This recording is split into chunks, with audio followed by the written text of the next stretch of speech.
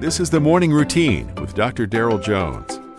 Morning Routine is a daily devotional podcast for those who are raising, educating, and growing the next generation. I hope you're doing well this morning. Just kind of in the groove today. That's great. Reading from Proverbs chapter 22, verses 24 and 25.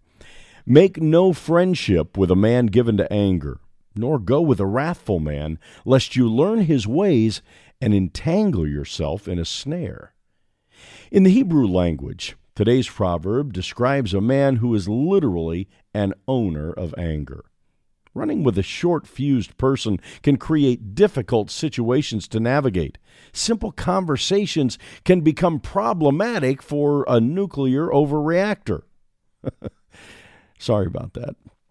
Here, the author is teaching us that we learn from others. We are all open books, that people are skimming through, perusing, and making decisions over whether or not they want what we have.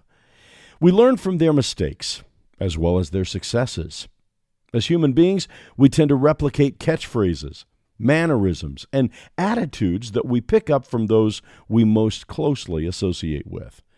To my wife and I, when raising our children, it became quite apparent that a good 75% of parenting is knowing who your children were hanging out with. So how about you? Are the people you run with drawing you closer to Jesus or drawing you away from him? Would the people closest to you characterize you as an angry person or as a patient person? It's worth thinking about. Today, determine to spend more time with individuals who are going in their life where you want to go with your life. In addition, live in such a way as to inspire faith in Jesus. Be contagious and spread the love.